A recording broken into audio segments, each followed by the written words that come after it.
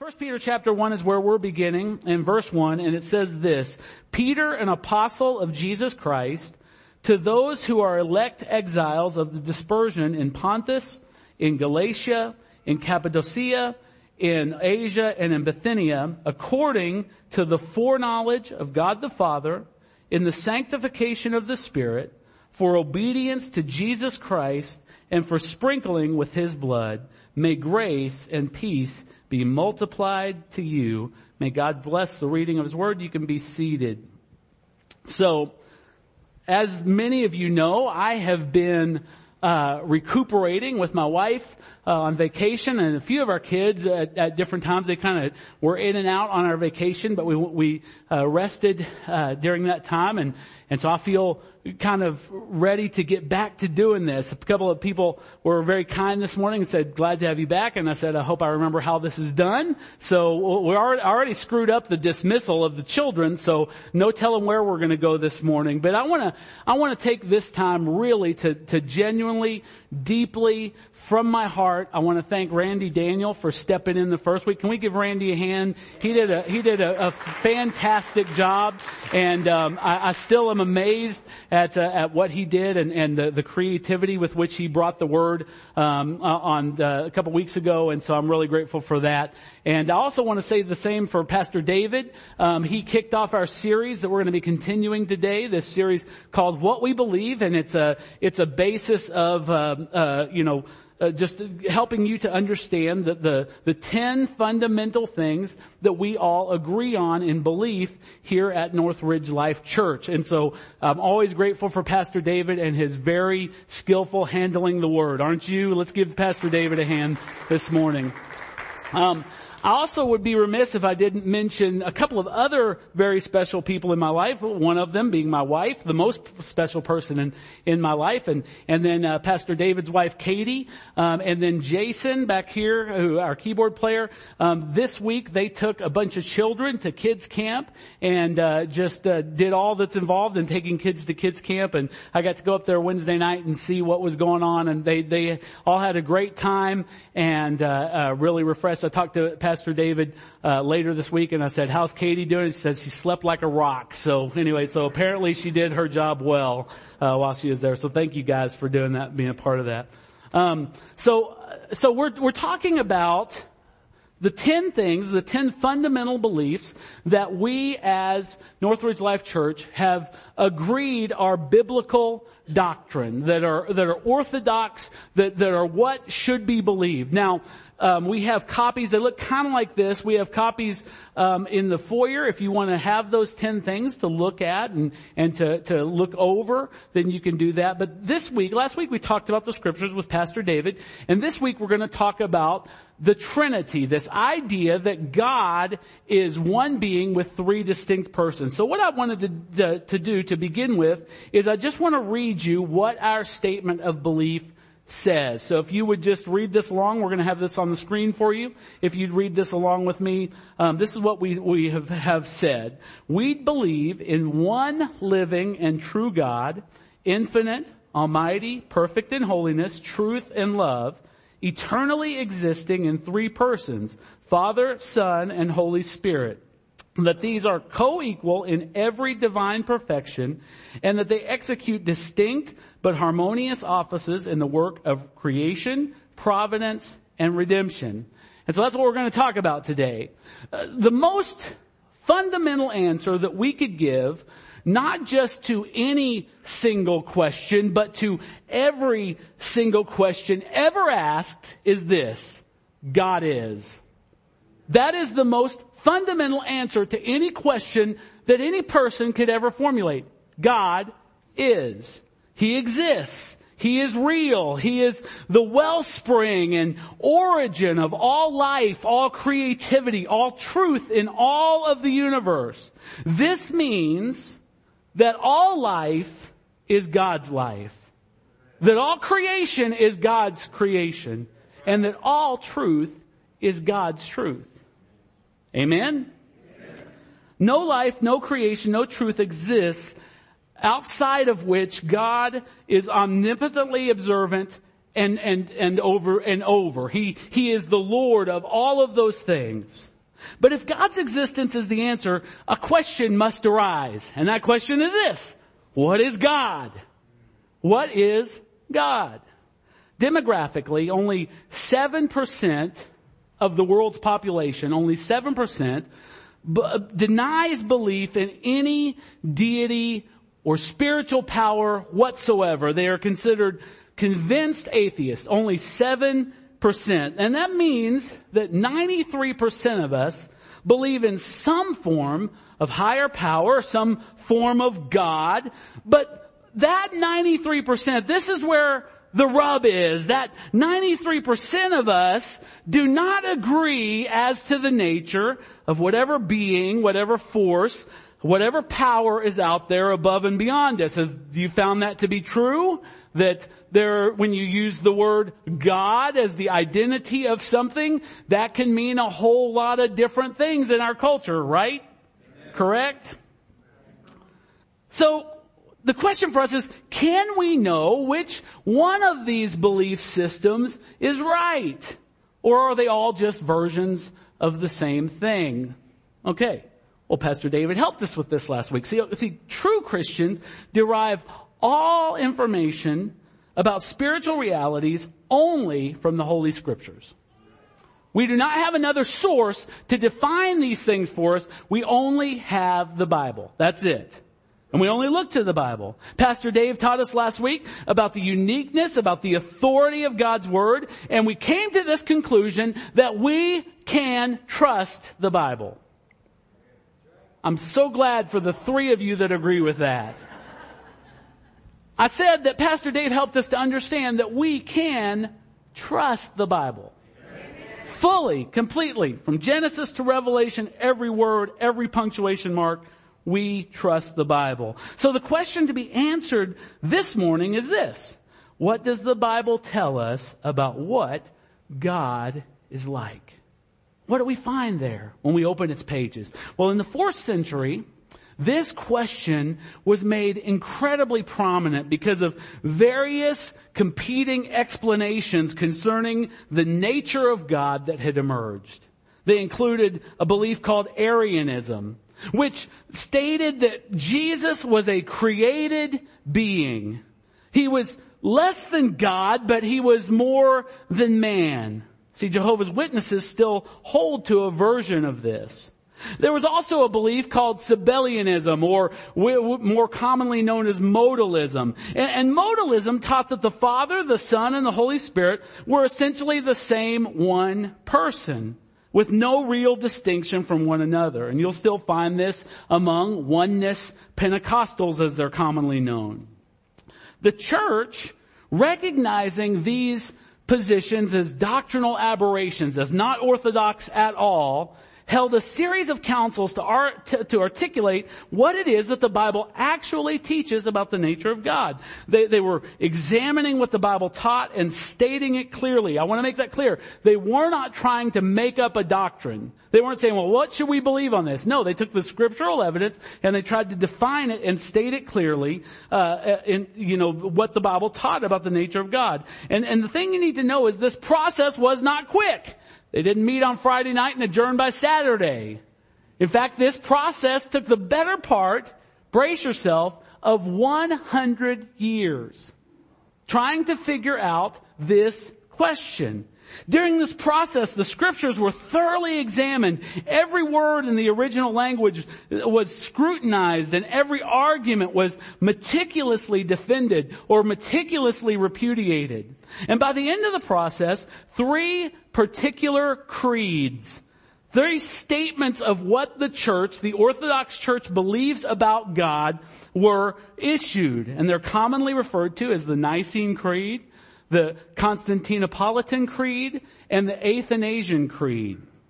Each one of them progressively clarified the nature of God, and particularly that of the Trinity, or the Godhead.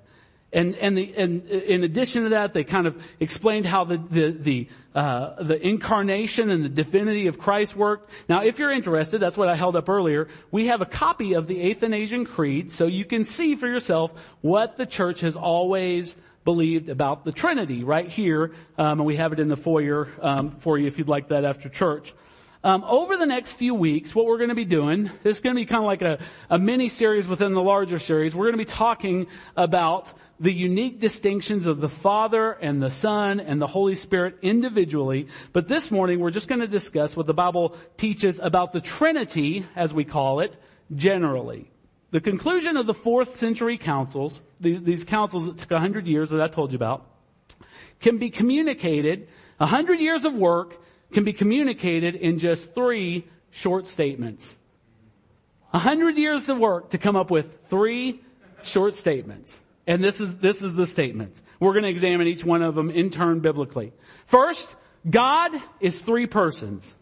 Second, each person is fully God. And lastly, there is one God.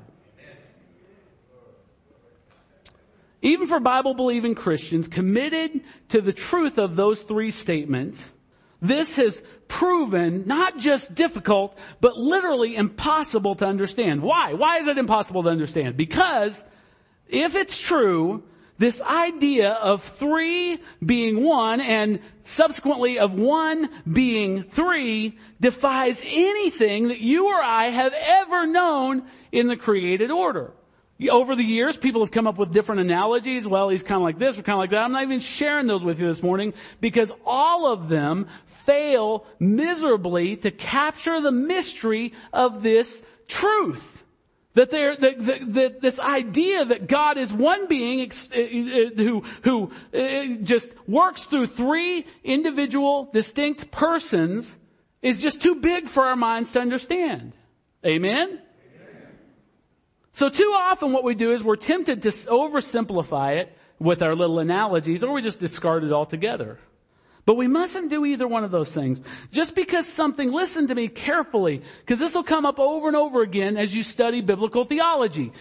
Just because something is difficult or even impossible to understand doesn't mean it's not true. Okay, let me give you an example. The Bible teaches that God is eternal. That means not only that God will last forever. Some of us think we have an idea of that, but we don't. If you could calculate in your mind and understand the concept of 1 trillion years, eternity teaches us that is not a drop in a bucket. It's not the equivalent of a mere second when you're talking about forever. Now, can you understand that? Can you get your head around that? But that's not even where this difficulty, this impossibility shows up the worst. God also, being eternal, had no beginning. Oh, I'm just waiting for that to sink in just a little bit. Now, as soon as you understand that, stand up and explain it to me. God had no beginning. There was no origin point. There was no point where God wasn't and then He was. God is eternal forever. Do you believe that? Okay, so you've just demonstrated your ability to believe something that is impossible to understand. Everybody with me? Doesn't mean that's not true, but we have to believe that what God has revealed Himself, has revealed about Himself in the Scripture is true. We have to believe the trustworthiness that He's demonstrated for all time as a God who cannot lie. Amen. Isaiah 55:9 says it best, "For as the heavens are higher than the earth, so are my ways higher than your ways, and my thoughts than your thoughts." And I would just ask you, aren't you glad? Man, if we had a God that had equal thoughts to mine, you guys would be in mucho trouble. Big time trouble. So let's examine these one by one. Statement 1, God is 3 distinct persons. This means that the Father is not the Son or the Spirit. The Son is not the Father or the Spirit, and the Spirit is not the Father or the Son. That means that they are distinct. This truth is clearly seen in the Scriptures at the baptism of Jesus Christ. You'll remember as Christ, the Son, was coming up out of the water, the Father speaks from heaven, and the Spirit descends upon Him. Now, they're distinct. Thinking about this, the Spirit isn't being baptized and he doesn't speak. The Father isn't being baptized and he doesn't descend. And the Son neither speaks nor descends. This distinction is shown like this all throughout Scripture. 3 distinct persons. For example, the Father speaks audibly from heaven, not only at Jesus' baptism, but also at his transfiguration, and then a third time in John chapter 12, in the same week that Jesus would be crucified.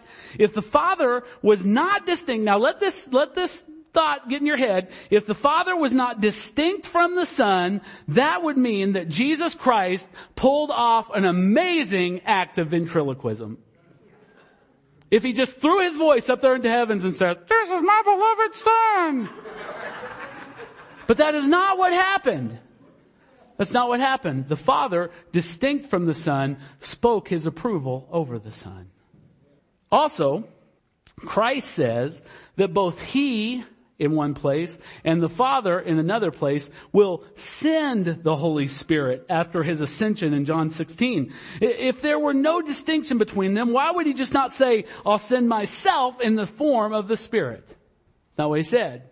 He said, "But I'm going up there and we together are going to send him down here." That's what he said.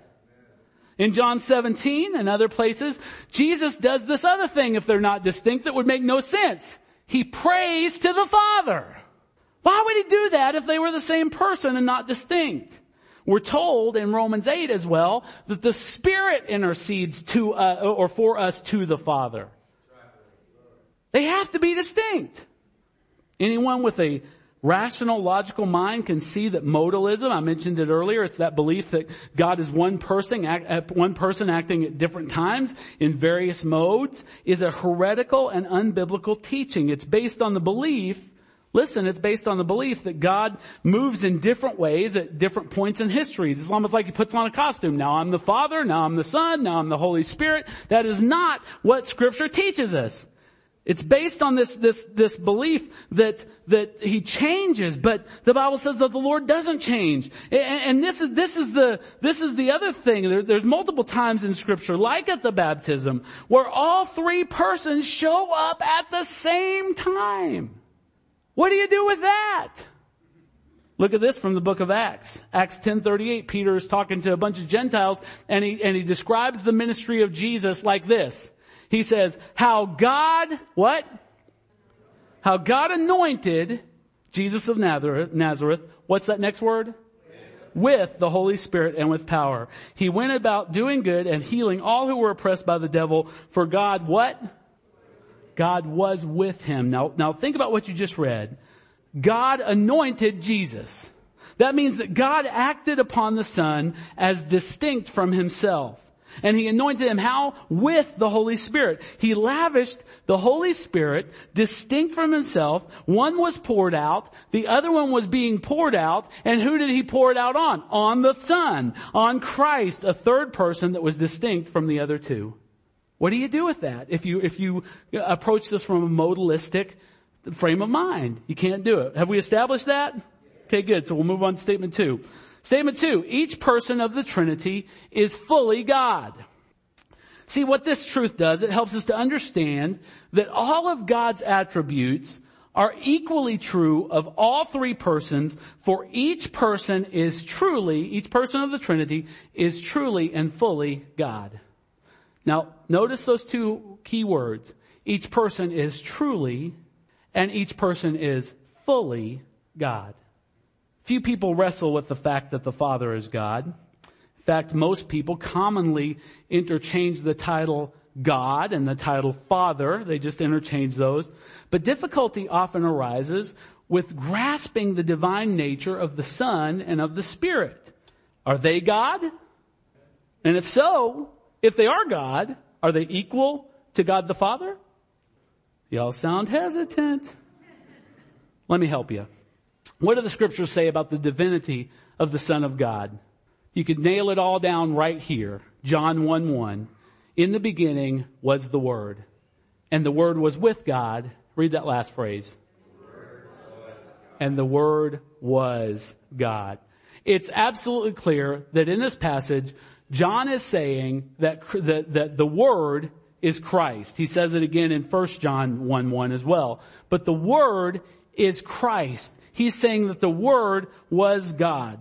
Paul just slam dunks this point in Colossians 2:9 when he says, "For in him, in Christ, the whole fullness of the deity dwells bodily." Now, if the whole fullness of God dwells in Christ, what part doesn't dwell in Christ? Help me out here. If the whole fullness, Scripture tells us, dwells in Christ, and Scripture's our authority, what part doesn't dwell in Christ? None of it. In John chapter 20, I love this. After the risen Christ appears to Thomas, his disciple, for the first time, who had doubted that he was even resurrected. He appears to Thomas for the first time, and Thomas's reaction to seeing and touching the resurrected Lord for the first time is to fall to his knees in worship, and he directly addresses the Lord Jesus with these words, "My Lord and my God." My Lord and my God.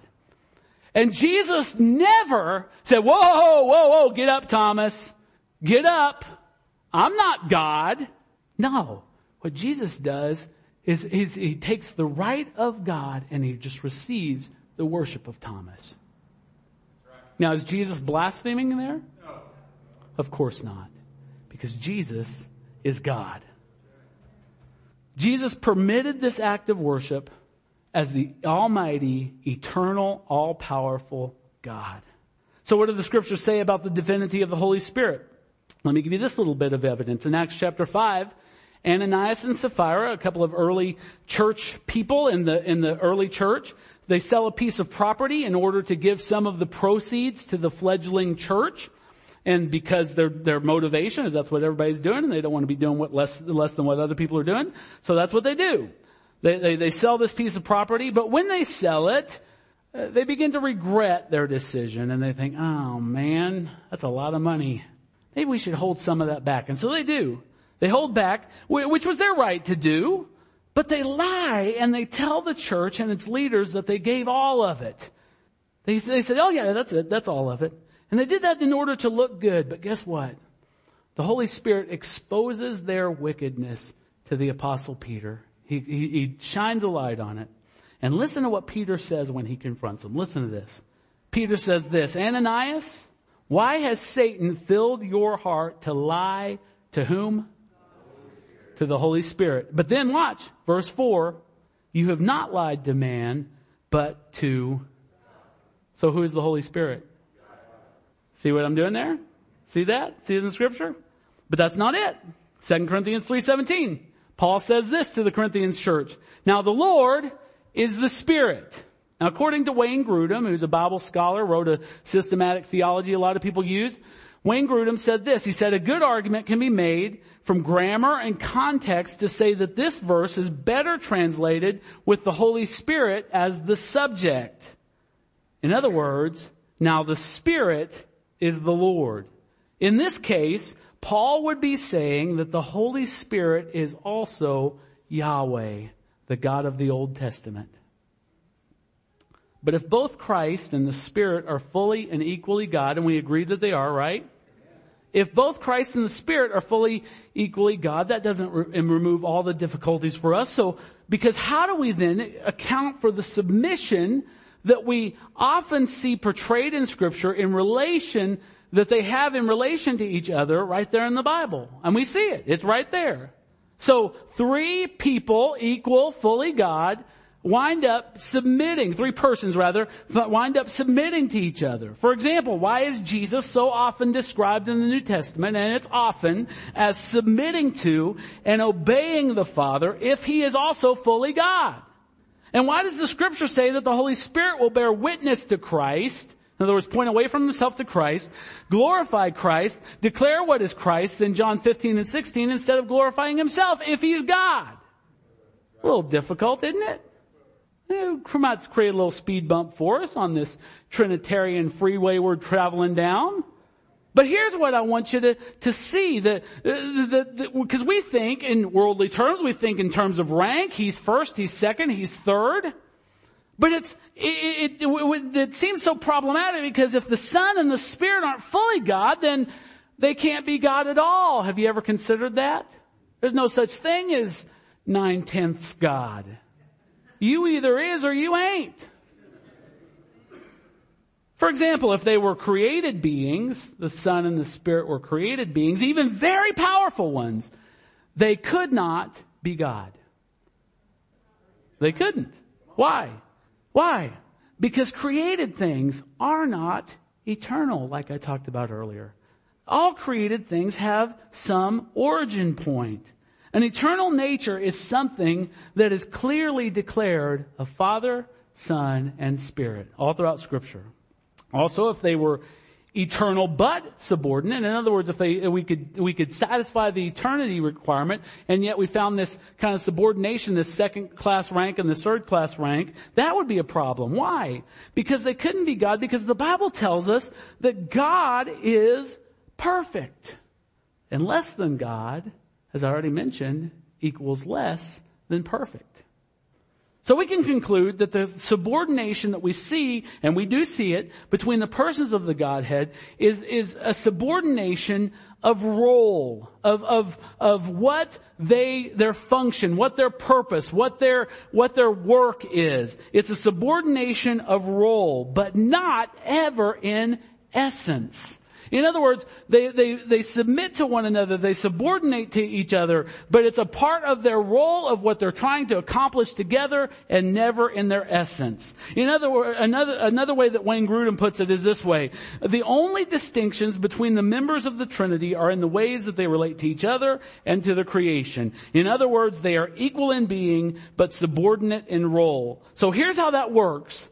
The Son submits to the Father, but in order to please Him and bring about His glory and to bring about His purposes. The Spirit constantly points to Jesus to glorify Him and to expand His kingdom. And all of this submission, all of this obedience is motivated by one thing: by perfect, inexplicable, eternal love. That's what motivates the Son to submit to and obey his Father. That's what motivates the Spirit to freely testify of the power and the glory of Jesus, is because they love each other on a level that we can never understand fully. And this leads us to our next statement. And quite frankly, sometimes if you agree with the first two, this becomes the hardest statement. Statement 3 is this: there is one God. There is one God. When we talk about the Father, Son, and the Spirit, we're not talking about three gods, we're talking about one God. So how can three distinct persons with three distinct roles be understood as one being? While this is admittedly beyond our ability to understand perfectly, the love that I just mentioned that exists in the Trinity is our very best place to begin. You see, for all of eternity past, that time since the no beginning that we talked about, that goes forever as far back as it can go forward, for all of that eternity past, God has never, ever existed in isolation. God, before He created angels, before He created animals, before He created people, before He created anything, God has never been alone. Never. Never. He's never been alone. Do you think that's one reason why He works through close community? He creates the man. He said, well, he shouldn't be alone. So He creates a woman. And the Bible says that those two separate beings should come together and become what? One flesh.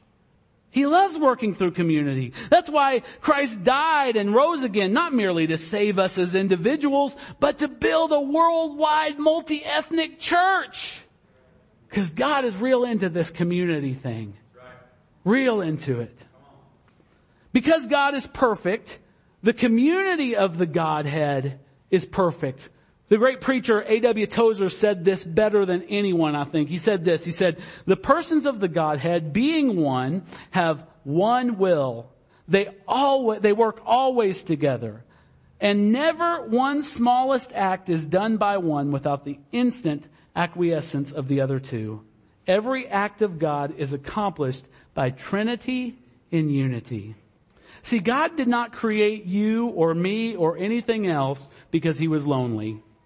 God wasn't sitting there up in heaven saying, it's been trillions of years, I'm so bored, let's make some people. Never did it. He never did it. He has experienced, think about this. Let your mind try to wrap around this. God, the triune God, has experienced perfect love, perfect harmony, perfect pleasure within himself for all eternity. He did not need us. We are the result of a love that could not be contained. But the different persons of the Trinity are not simply one in their purpose and their agreement. We're not one because we agree with each other, is what the Trinity would say. But they're one in their essential nature. God is only one being. The Bible attributes every one of his activities, every single one of them revealed in Scripture, as a perfect, unified act of one God, working through three distinct persons. I mean, you can find Scripture to back all of this up. I didn't take time this morning, but I can do it if you want me to do it. Three distinct persons, one purpose over and over again. We see that in creation. The God, the triune God, not just God the Father, created the universe. We see that in the deliverance of Israel out of Egyptian slavery, to the resurrection of Christ. Did you know the Father, the Son, and the Spirit are all separately attributed with the act of raising Christ from the dead? Did you know that? Every single one of them. And now, guess what? The subsequent redemption of you and I is also attributed to the Father, to the Son, and to the Holy Spirit.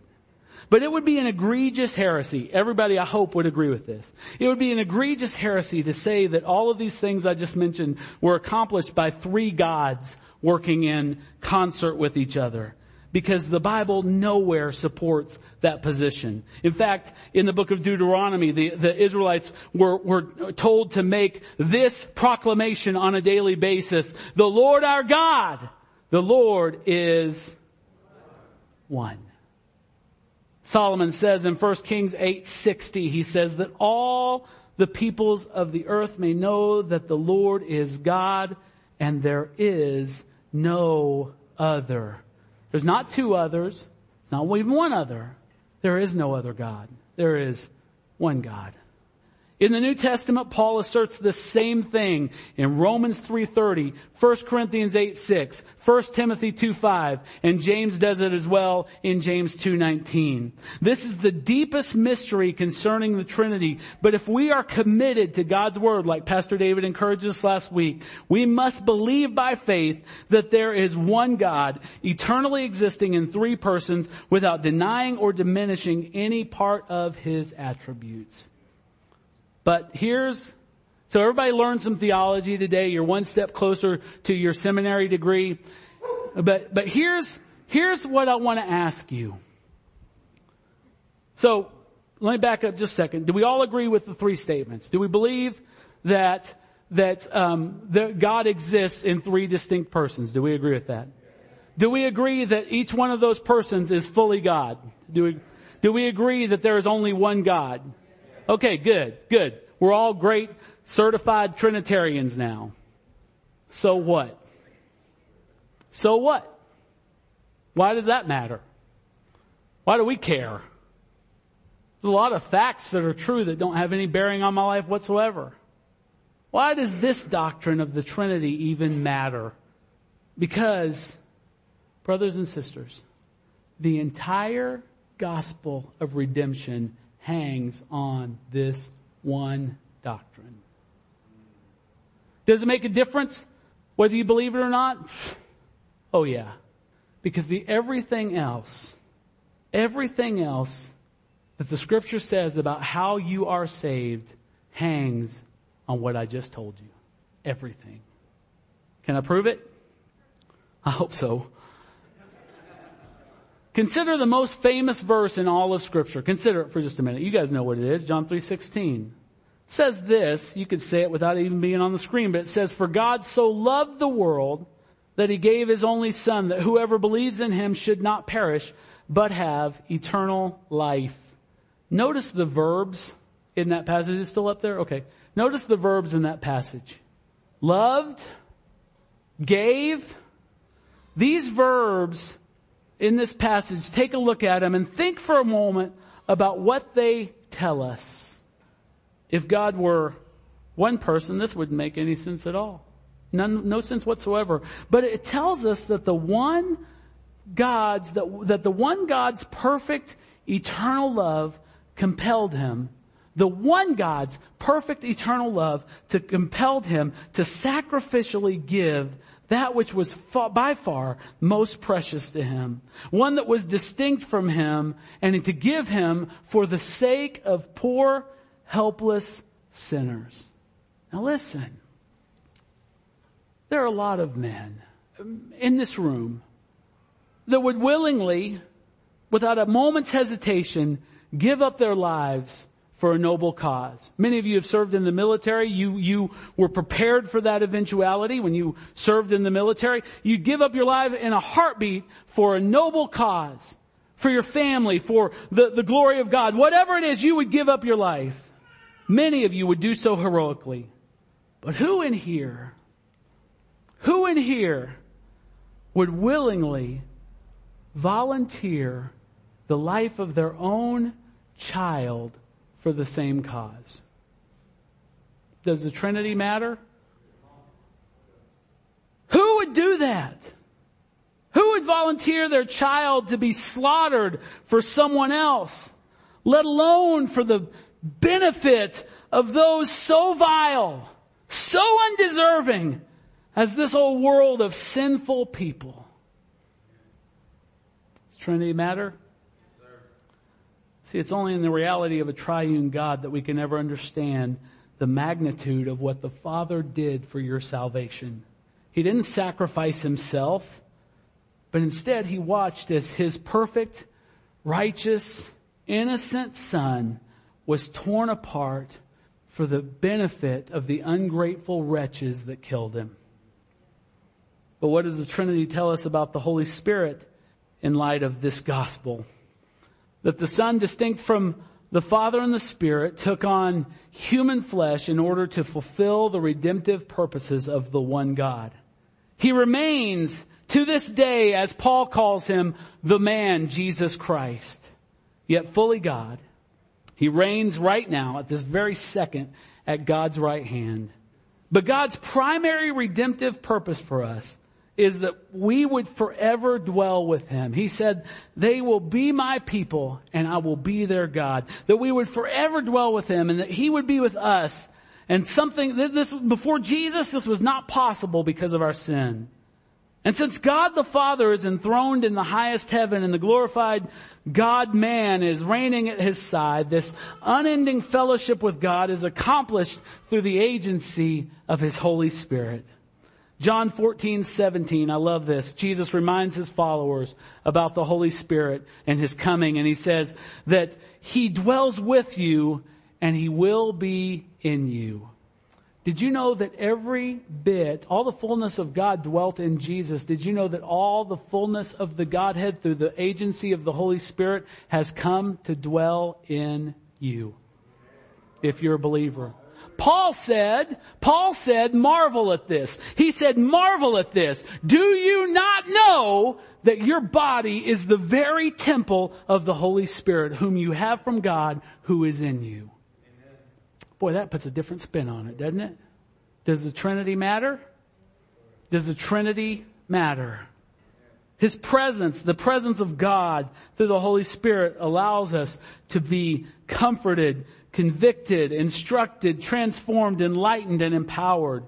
Do you see how important the Trinity is to your salvation and the life of a believer? If this one doctrine, please get this. It's why it's the first. After we say the scriptures are true, this is why we start with the Trinity. Because if this one doctrine were not true, every other single doctrine would crumble under the weight of the scriptures and make no cohesive sense whatsoever. None whatsoever. The verse that we read at the beginning from 1 Peter is one of the several where the apostles state the unique and mysterious inner workings of the triune Godhead. Peter says that we were elected to be recipients of grace by three different actions of God, the triune God. First, we were elected to be recipients of grace according to the foreknowledge of God the Father. And what this means is that God the Father's eternal design, even before creation, was always to bring glory to himself by lavishing love on each one of us who would believe. But he says that we were elected to be recipients of grace in the sanctification of the Spirit. And this means that God, the Holy Spirit's role, it's talking about his role in both initially converting us, initially waking us up to new life, as well as how he gradually and continuously transforms us into the image of Jesus Christ. Aren't you glad? And then lastly, he says that we were elected for obedience to Jesus Christ and for sprinkling with his blood. And this speaks of God's exalting of Christ by raising up a holy nation of obedient people for him as Lord of all, accomplished by his death and sin destroying perfect sacrifice on the cross.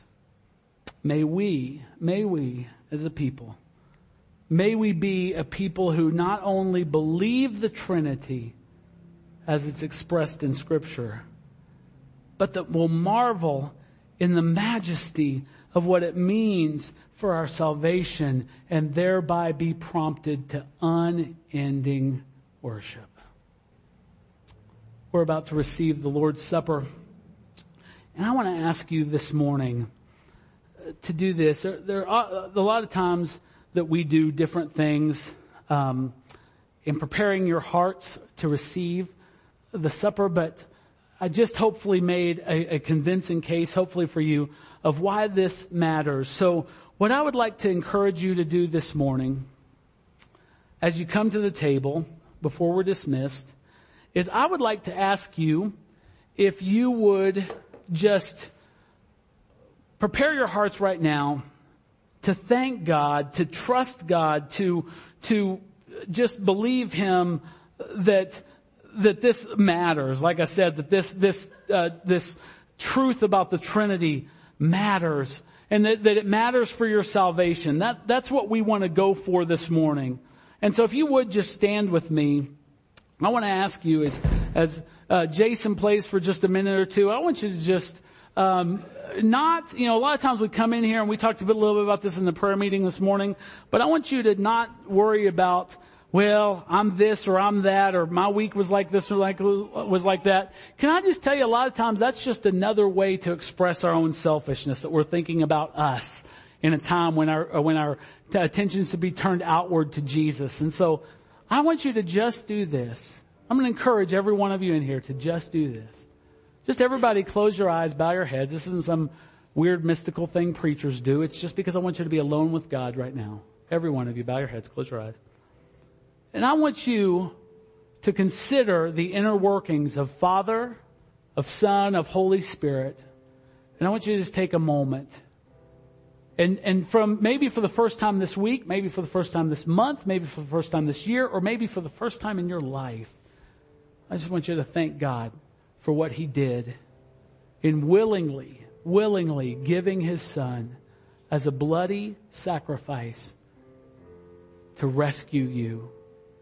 I want you to begin to express thankfulness that the Father and the Son have together, they have united together and sent to you the Holy Spirit to be in you and to be with you and to empower you with the fullness of God.